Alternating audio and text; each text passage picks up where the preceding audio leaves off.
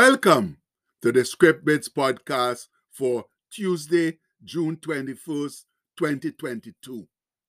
Our bit today is taken from Psalm 92, verse 1, which says, "It is a good thing to give thanks unto the Lord and to sing praises unto thy name, O Most High." Well, it's Tuesday now, friends, and hopefully we have exorcised all the negative stuff from our Father's Day celebrations and are now in full form to do Jesus' work. That means we are simply filled with explosive scriptural acclamations like, "This is the day the Lord has made. We will rejoice and be glad in it.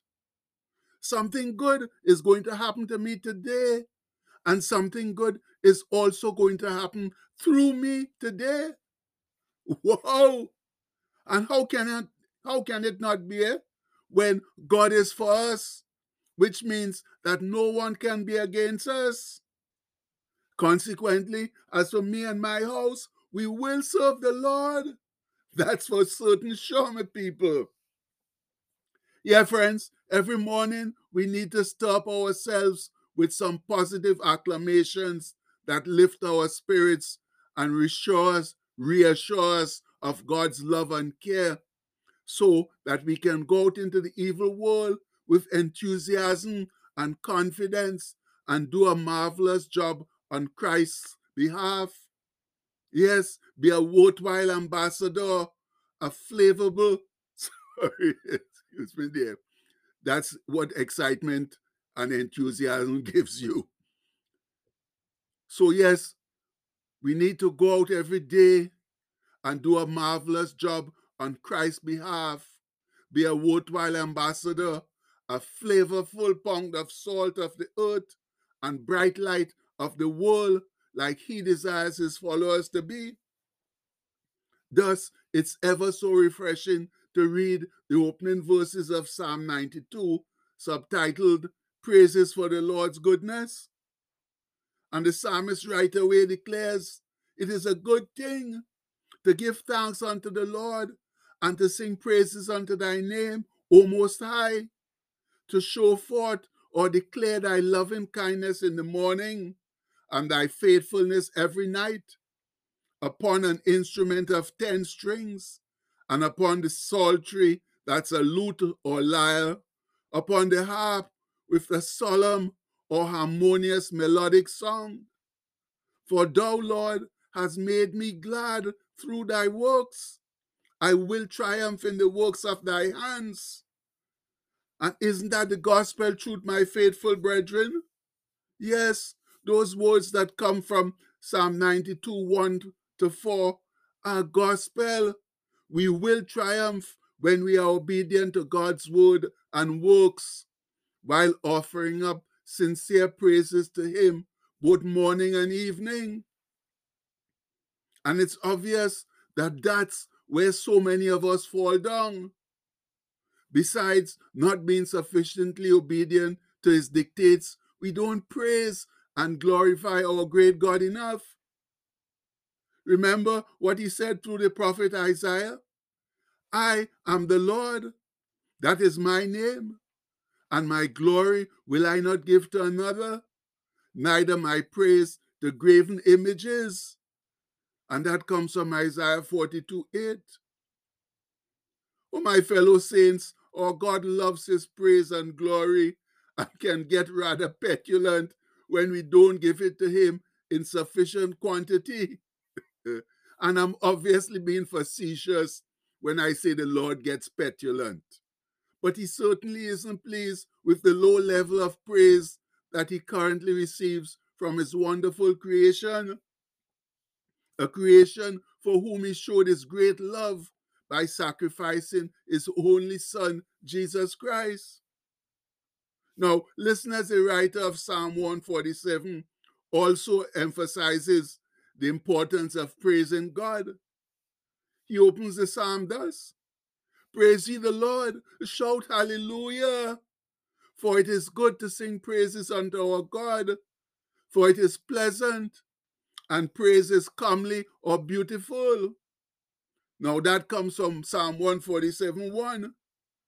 And if that still doesn't convince you of the wisdom of continually singing God's praises, then hear this other psalmist now, who unabashedly declares, "Rejoice in the Lord, O ye righteous, for praise is comely for the upright." And that's taken from Psalm 33:1. And it is certainly necessary and beautiful for those who believe in the Lord God Jehovah to rejoice and sing his wonderful praises. Sing unto him a new song. Play skillfully with a loud noise. That's a shout of joy. For the word of the Lord is right, and all his works are done in truth.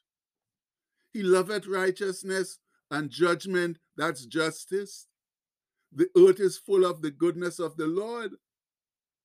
Blessed is the nation whose God is the Lord, and the people whom he had chosen for his own inheritance. Yes, friends, that's all truth. And it comes from Psalm 33, verses 3 to 5 and verse 12. And we all know Brother Paul's take on that situation. He simply says, "Rejoice in the Lord always. And again I say, rejoice." And that comes from Philippians 4:4. So it's obvious that praise and rejoicing should be a constant part of the true believer's life. No, that doesn't mean all we do is rejoice and give praise, the way many of us would like to believe.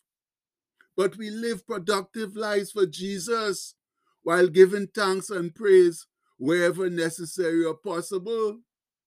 Like throughout our day, especially if we see the definite movement of God's hand, we can always stop for a moment and say, "Thank you, Lord. We praise your holy name." No, it's stuff like that we are talking about.